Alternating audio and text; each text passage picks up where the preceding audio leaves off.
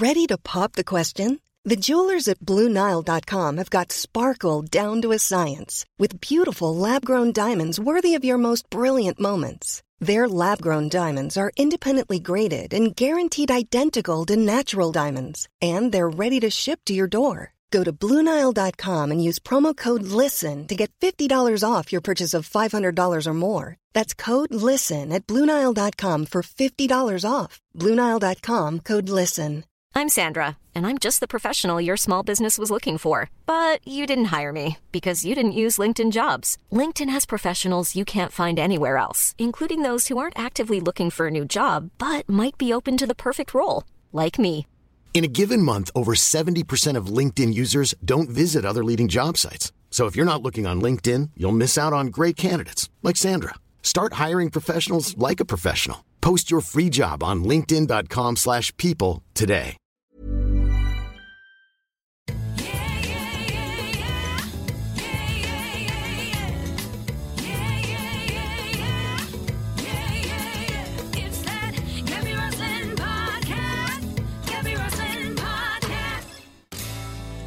David Harewood, when we saw each other at the another opening night of Cabaret, because they keep having the new cast, we had this fantastic conversation, and you completely inspired my younger daughter, because you were talking about being a member of the NYT, National Youth Theatre. Yeah. Is that where it all started for you? I guess. I mean, it started at school.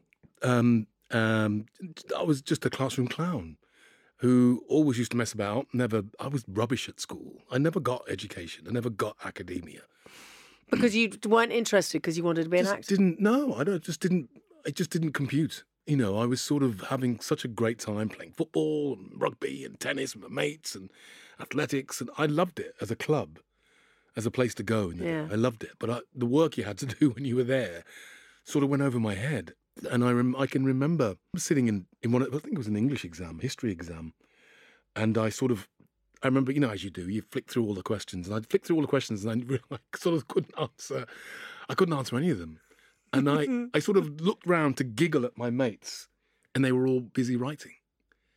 And it suddenly hit me. I thought, they're on a different trajectory. You know, they'd revised. You said rehearse. I'd rehearsed. You see, yes, I know, I get that. They had obviously Use that word. been revising and getting their stuff together. And I suddenly turned around and thought, I'm different. And I blagged it through. I think I got a C or something. Without writing anything? You're a genius. David, I'm impressed. I wrote bits and pieces, but I think I got a C. I just about scraped a pass. But then started looking, because I didn't want to go to university. I thought, I can't do this. And suddenly a teacher called me up and said, come into the school. And I went into the school and he said, what are you going to do when you leave? And I hadn't really got a clue. And I said, I don't know, sir. And he said, well, we've been talking in the staff room and we think you should be an actor. It was absolute light bulb, eureka moment. I went, that makes total sense. And that was it. From that moment on, I decided to be an actor.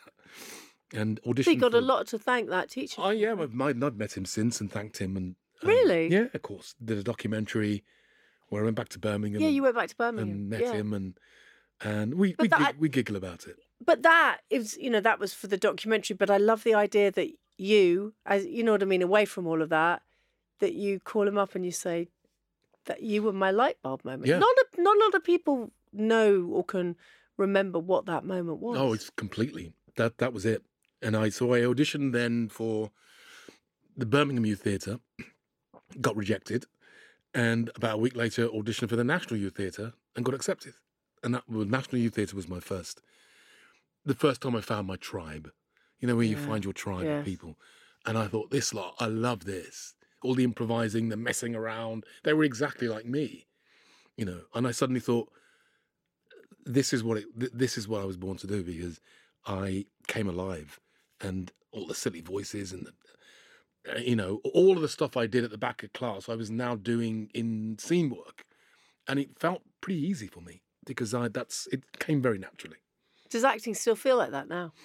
Pretty much. I mean, it's fun, and as long as it remains fun, that's a good sign. Has it ever not been fun then? Oh yeah, Yeah. The acting? Yeah. Really? When I was struggling, before I went to America, I wasn't really working very much. And there's nothing like thinking, you got to pay the rent. Yeah. And, some script comes through the door and you think, I don't want to do that, but I need the money. And, that's where I was before I went to America. And I hated it.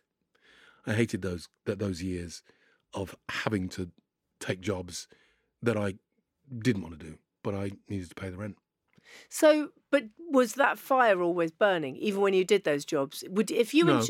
It wasn't? No. I mean, oh, wow. Okay. If your heart's not in it, it's a pretty soul-destroying profession.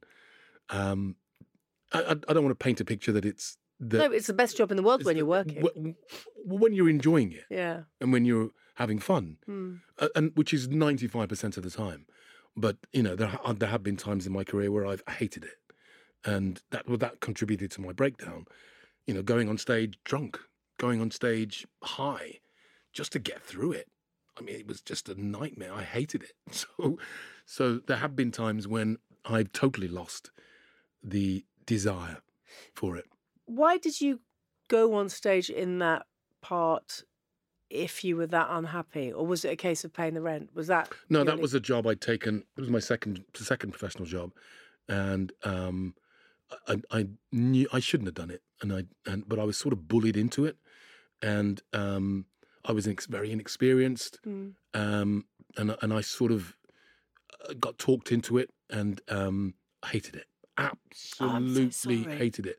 And it was a tour, one of these national tours. So you were jumping in a van and driving off to another location after 4 days. And as soon as it went up and opened, it was really. I'm pleased you can laugh about it now. I can now because I've written about it, but it was a really awful gig. Yeah. Three-hander, and one of them kept forgetting their lines, and never knew never knew what was going to come out of his mouth, and then the other one who was playing my wife, just decided to stick her tongue down my throat one night on stage, and I was like, "Where did that? What? Yeah." I was like, where did that come from? And she kind of walked off stage and she was like, no, I'm changing all the blocking. I know what this play's about. And just decided to put it on me, on stage. And I was obviously thrown by this. Just a bit, and very uncomfortable. And she just decided that that's what the play was about and wouldn't leave me alone. And it was my second job out of drama school. I was fending off this, rather this creature, and the other guy forgetting his lines, and it was just awful. Yes, I can. Yeah. And I had 4 months to go, so I had to get through it. Put my head down. So you coped in the way that you knew, which was drinking, smoked. Right. It was the most unhappy I've ever been, and that certainly contributed to my breakdown. Do you know? So what I love is that you. Obviously, your book, which I've read, it's an incredible book. It's very funny as well. It is, yeah. It's very honest, but it is funny. And I remember thinking, I don't know if I can say that it's funny. but you didn't do it. It's very serious, and there's some very heavy parts of it. But there is humour there. And talking to you now, I can see you saying about something that was the most unhappy time, and yet there is humour in it. Yeah, those times. I think I think once you can, I've done a lot of work, on in therapy, and by writing the book, making that documentary, investigating what all that was about, my breakdown was about. Done a lot of digging in and kind of looking at myself, and that's valuable work. And you sort of, if I hadn't have processed it, I probably wouldn't be able to laugh about it. But at the time, you probably weren't laughing. Not at all. No, it was horrendous experience. Do you know what's so good as well, that you've been so honest about things that people don't usually talk about? Because people talk about mental health and as a sort of big, broad umbrella spectrum, but you talk about a part of it that not as many people are open about. Which part is that? Well, all the stuff, the psychosis, the voices, all of those things. People, Joe Tracini, he talks about it now, and everyone says, "Oh, that's what my child's like. Oh, that's what I'm like." And suddenly people go, "I'm not a freak. I'm not on my own." And that's what you've done for a lot of people. Did you think doing your book and doing the documentary and everything, did you think I'm going to be helping a lot of people? No. You didn't? I was just curious at first. I thought, I actually thought I was going to remember some of the more, to use the word crazy, because you are euphoric. There's elements of euphoria, really, real euphoria before your crash. Most people who experience psychosis particularly, and people who are bipolar as well, they have these real highs. Talking 1,000 miles an hour, very, very fast, great ideas. Oh my God, this is a great idea. Let's go for a walk right now. And, it's like you're in a heightened state of awareness. And there were some really incredible moments that I remember. And I thought I was going to find all that stuff. But I found all the trauma. And I wasn't expecting that. And that then sent me on a huge spiral. Where it took me about 4 years to process, partly from seeing my medical records and seeing everything that I was speaking about and every drug I was given.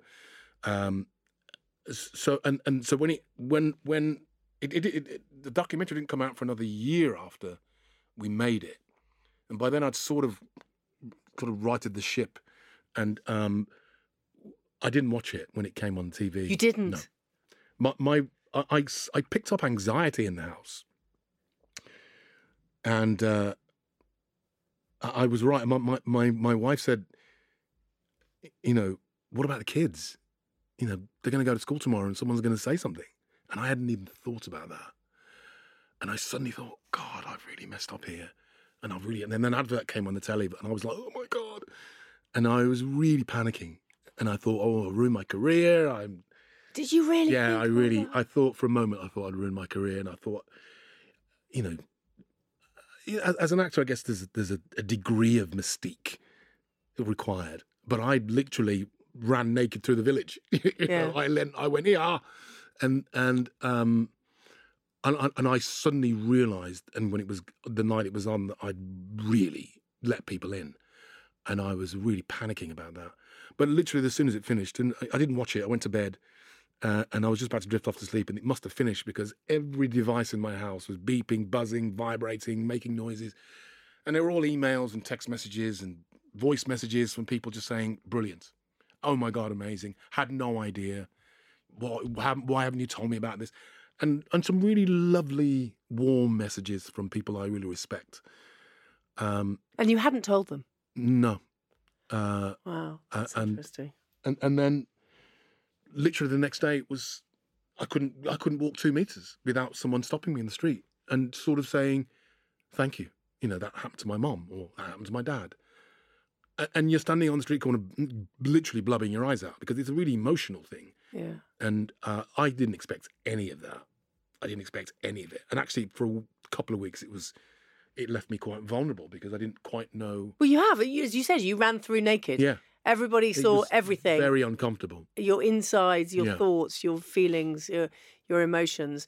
But you did help people. So the fact that you know that now, looking back, are you pleased that you did it now? Oh, yeah, 100%. I mean, I was pleased when I did it then.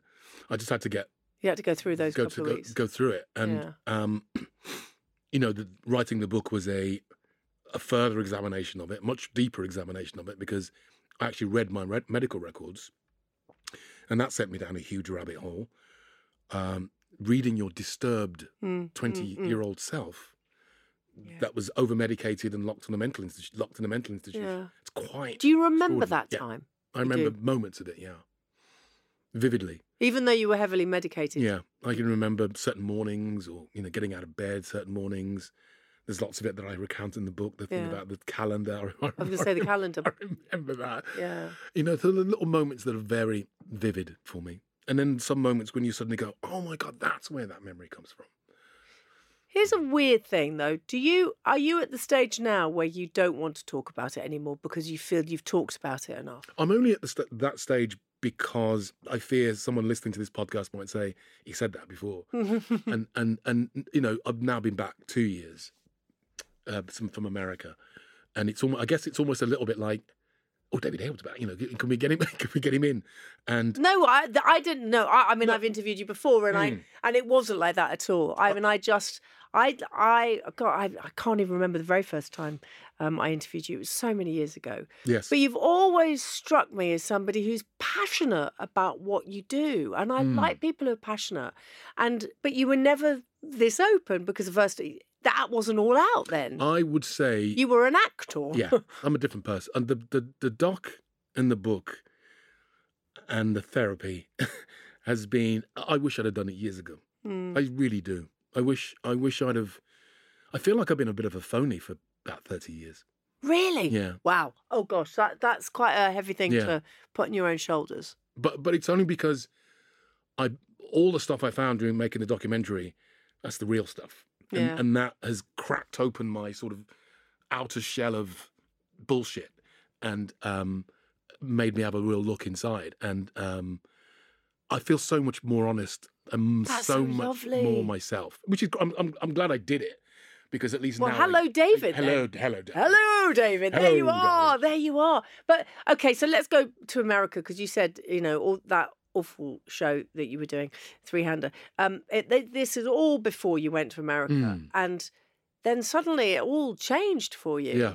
So you were living the actor's dream. So all of my friends who trained at GSA with me, or everybody said, you know what, one day I want to make it in America. That move and doing it, did you have the job before or did you go to America first and then get the job? No, well, you'd go, there's this awful thing called pilot season where, everybody decamps to LA and it's a bit of a cattle market. You turn up there, no one knows who you are and you walk, it's next, it's that sort of thing. And there's like 100 people in the outer room, some of them gorgeous, some of them overweight, some of them black, some of them white, some of them... and you just think, you're looking around going, he's going to get the part. Oh, no, he's going to get the part. Oh, no. Oh, he's going to get the part. And then you sort of, and then it's your turn and you walk in and you do it and thank you, next. And I did that for a couple of years because my agent, when I signed with him. A couple of years? Yeah. I signed with an agent and she was very much aware of where I was in my career, which was, you get to a point, and what I did is, and I think a lot of black actors get to that point in this country where you've just hit the ceiling. There's just nothing for you to do. And even though I had a great as a young actor, I had a great time. But when you reach that maturity, you need a part. You need good, juicy parts, and they just weren't there. Because you're a black actor, or because of an actor of a certain age? You think? I would say. Because they don't write them for black actors, right? Or they don't think of black actors If you think about, in my lifetime, there's only 2 dramas that I can remember that have got a black lead actor. 2 in my entire lifetime. I've been acting for 35 years, and I can think of Idris in Luther, and Hustle, Adrian Lester. 2. That's very shocking. So if you think about that. That's just how special, those opportunities are for black actors. But they shouldn't be. Exactly. That's that's just crazy. That's why I did. My agent knew I had to get to America. I knew because there's more work there, more opportunity there. So I did the cattle call for a couple of years. Yeah. What were you doing in between? Picking up bits here and picking up bits there. That's when I started to fall out of love with it because I'm clearly, I'd walk off stage playing Othello. And then be up for 4 lines in a BBC drama, and you think, well, why haven't I got the lead? Why aren't I the lead? Why can't I get a better part in that? Yeah. And it was a couple of years of real frustration because I couldn't crack television here. Even though I'd done a lot of television, and done a lot of work. Maybe I should have been choosy. I don't know, but I just kind of hit that ceiling, and it just did the same. Lenny James did the same.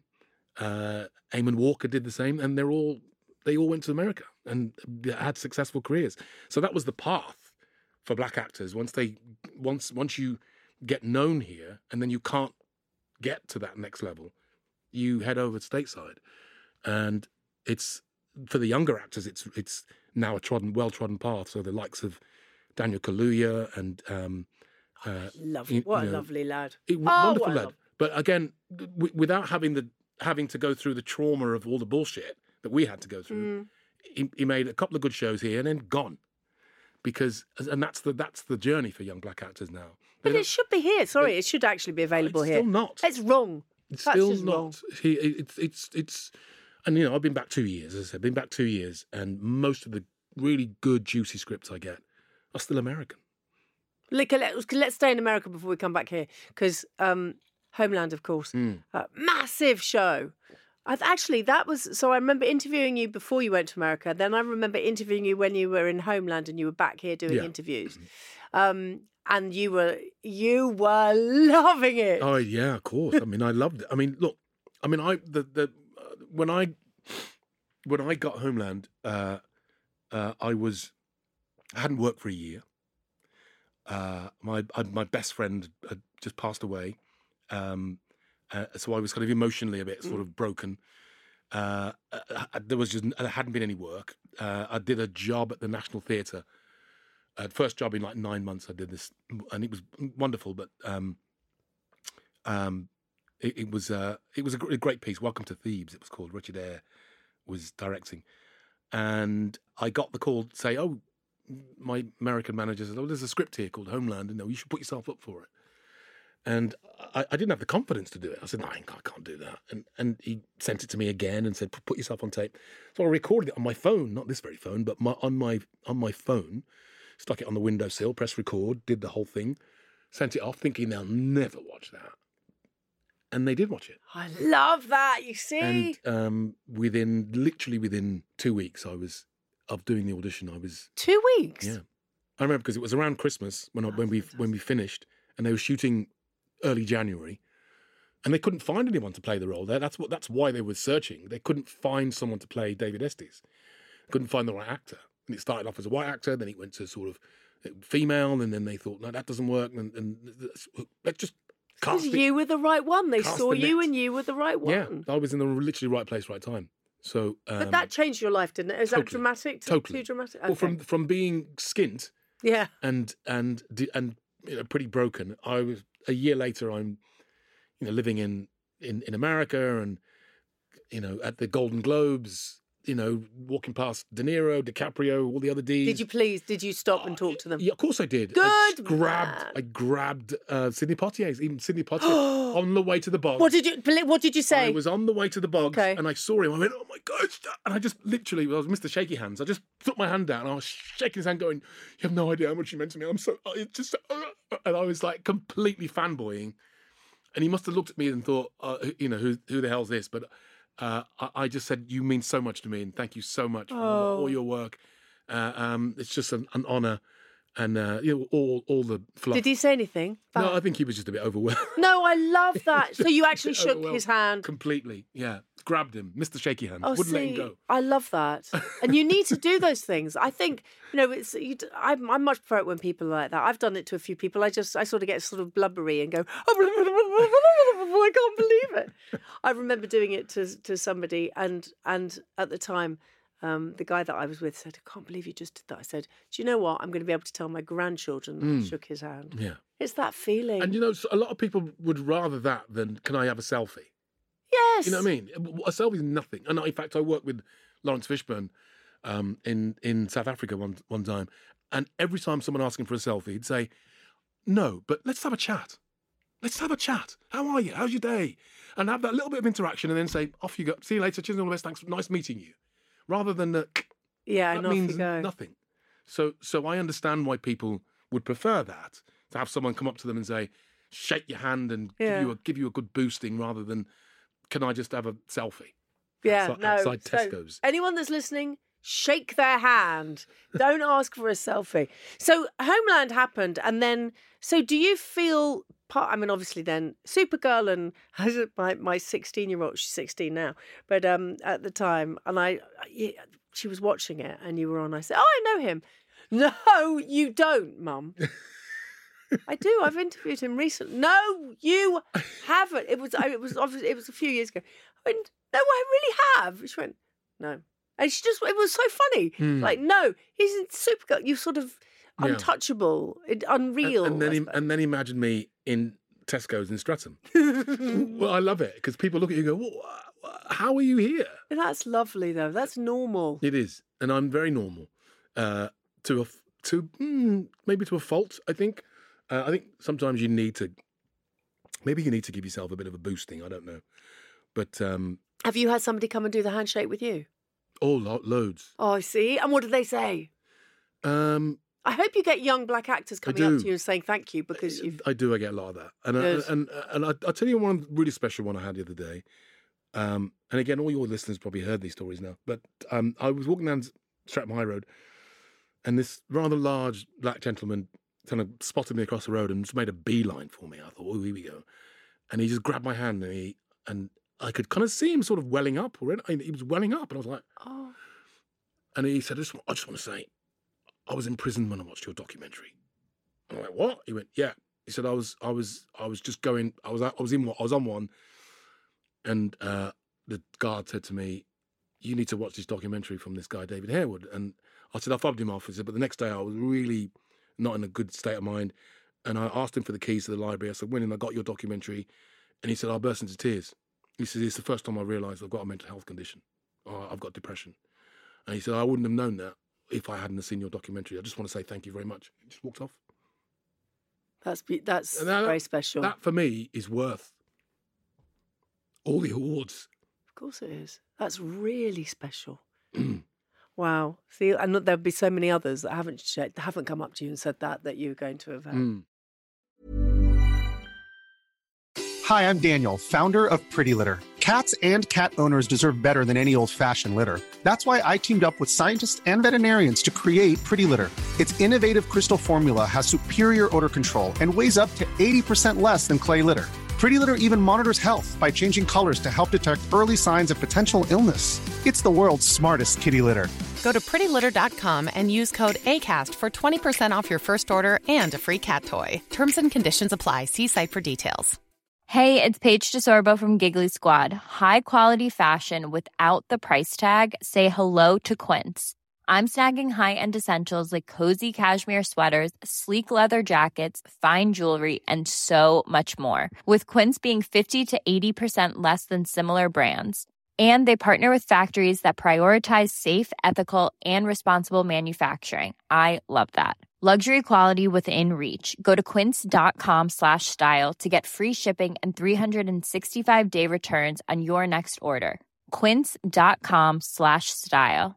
I'm Sandra, and I'm just the professional your small business was looking for. But you didn't hire me because you didn't use LinkedIn Jobs. LinkedIn has professionals you can't find anywhere else, including those who aren't actively looking for a new job, but might be open to the perfect role, like me. In a given month, over 70% of LinkedIn users don't visit other leading job sites. So if you're not looking on LinkedIn, you'll miss out on great candidates like Sandra. Start hiring professionals like a professional. Post your free job on linkedin.com/people today.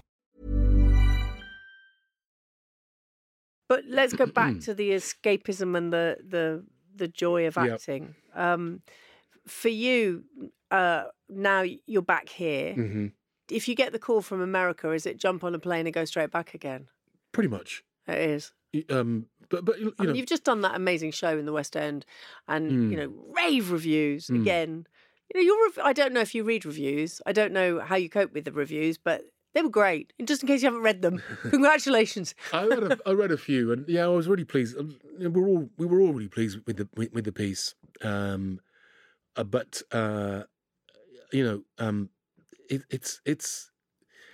It's that's the business. The business is the business, and that play came to an end, and there wasn't really anything there. It's not like, people think I'm like fending off scripts and wading through scripts as I walk in the door. It's not like that, and unfortunately, there was a lot of opportunities after the play, towards the end of the the run, there were a few offers of work, but they just weren't good enough. Right. And they weren't the things that you wanted. Not the things that I want to do. Right. And I've done a lot, and so it's got to be something which is pretty good to get me out of bed. And because of the work I've done in the States, I'm comfortable. I can afford to say no for a bit. But that's the strongest thing, to say no. Yeah. In anything, whatever job it is. It's not just acting and music and all the rest of it. To be able to have the strength inside you to say, actually, that's a no. Yeah. Thanks, but no. Yeah. But you've said yes to some. I mean, you've played some of the greatest people that have ever in history as well. Mandela and Martin Luther King, and playing people like that must be something so deep inside you where you just go, well, that's an honour. Oh yeah, and you start off in panic, as you always think. Did you? Yeah, you always do. You always. It's like any big part. You think, I can't do this. I can't do this. That little voice saying, I can't do that. And then you sort of, especially with Mandela, reading Long Walk to Freedom, which was it's an amazing book. But you sort of have to digest all of this whole icon, and then narrow it down to the man. And what I've learnt now is that's all you can do. Is everyone's got their idea of what this person is, and there's all videotape of some of these people.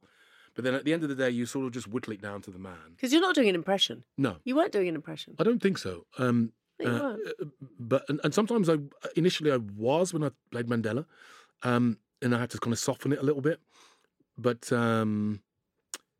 it's great to be able to experience that. And I almost met him because I was playing him. I was in South Africa. Person I always wanted to meet. So that was a bit of a shame, but it's a joy to play those people. Real joy.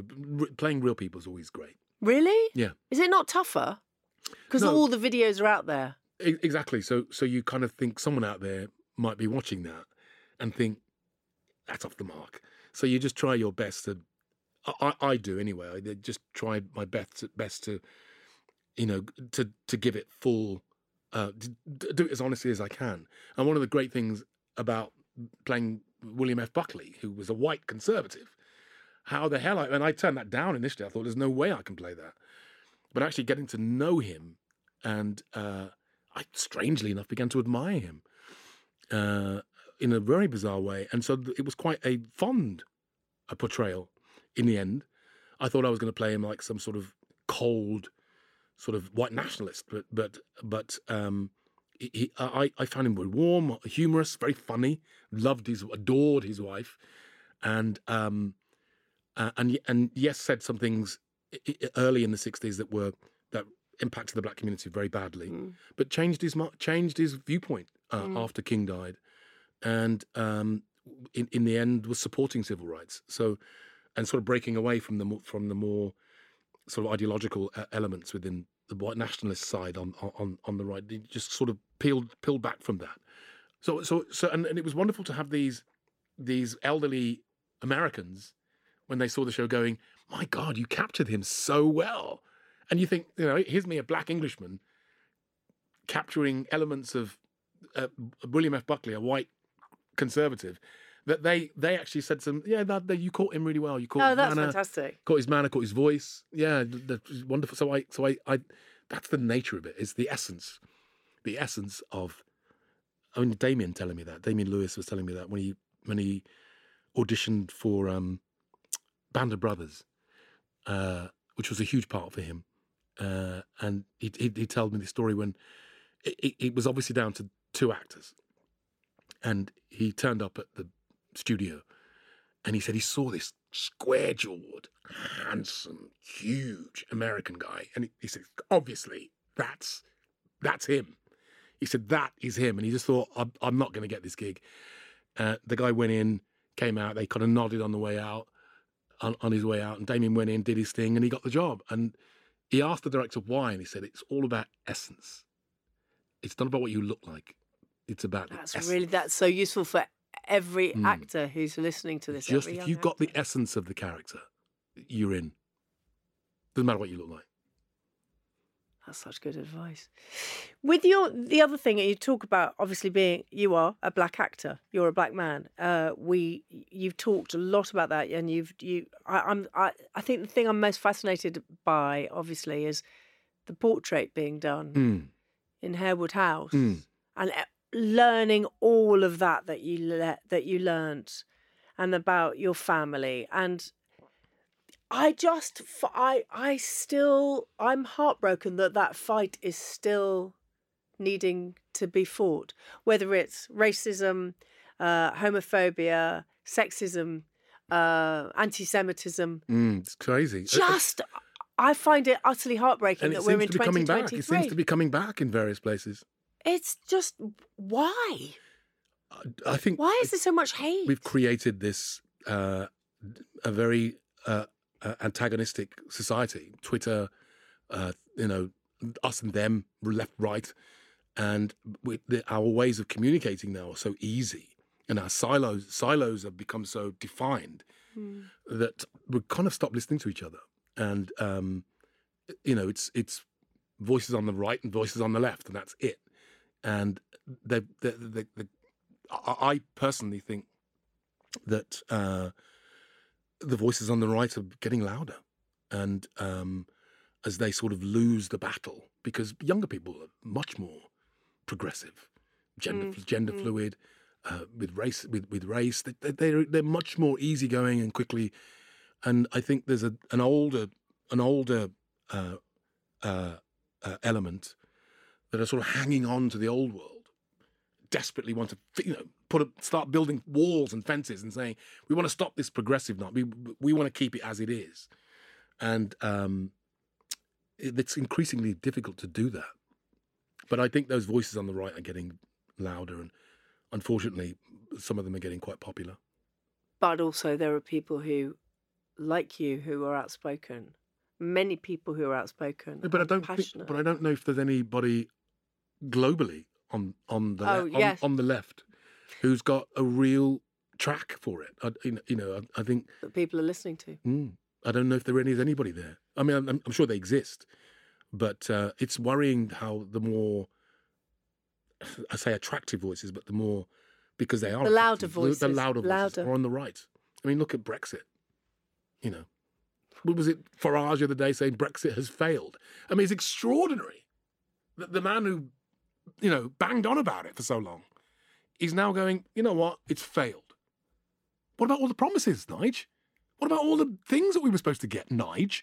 Nothing. Have you sat opposite him at a table? Nothing. Have you ever had that conversation? No, I'm not sure how I would relate to someone like that. Because I'd watch that. I'm not. I'd watch you and Nigel Farage. What? Well, he's articulate and political, and but I'm just astonished that he still exists, and BBC will still have him on the show, and Sky interviewed him the other day, and he's on GB News, and you just think, what have we learned from all that? Nothing. What have we got from it? Nothing. Will you make that programme? Harewood meets Farage. Yeah. I'll be watching. I will be watching. So all aside everything that we've said, you do smile a lot. And so I want to know what makes you properly laugh. Do you laugh? Do you belly laugh? I used to belly. I don't laugh as much. You don't belly laugh anymore? I do, but not as much as I used to. Why is that? I'm not around the people who make me belly laugh. Who are the people that make you belly laugh? Well, my friend who sadly passed away, that was somebody who would always make me belly laugh. Oh, I'm sorry. He was my best mate. I'm so sorry. Losing him just before I got home when I lost him. Didn't work for 9 months because I couldn't get my head together. Yeah. Was very nearly went under financially. And then when I got Homeland, the day I got Homeland, it was his birthday. No, he's watching over you. He was the guy he always said, "You're going to make it. You're going to make it." He was the only one who said, "You're going to make it." So to get Homeland on his birthday, and it's literally been He's watching you. Of course he is. So occasionally I'll be... What's his name? Louis. I'll be in the garden and I'll just do something a silly voice we used to do, and I'll just be laughing. That's lovely. But there's not many people who can do that. And I miss them. There are a couple of people that I know that I still laugh with, but yeah, it's. Do you call them and say I need a laugh? Do you know what? That's a good idea, and I should do it. I should, because I need to laugh more. I don't think I laugh enough. Okay, I used to laugh a lot. Do you know, it's really interesting when I sometimes put that on socials. I'll say, do me a favour today, just call that person that you were meaning to call. Everybody knows that Paul O'Grady was one of my dearest friends, and I had in my phone call Savage, and he died, and I'd put it in about 3 days before. I thought, I haven't spoken to Savage for a few weeks, and we used to speak a lot, and we laughed. Oh my God, it made me laugh. So I just remind people, just call that person. Yeah, it's important. You never know. So do it. I will. After this. I will. All right, walk out of here and call them. That'd be so nice. What are their names? Gary. Okay, Gary. You expect that. Hopefully, he would have called you by now, Gary. David Harewood, it's just always lovely to see you. Thank you so much. Thank you. Thanks for being so open. Thank you.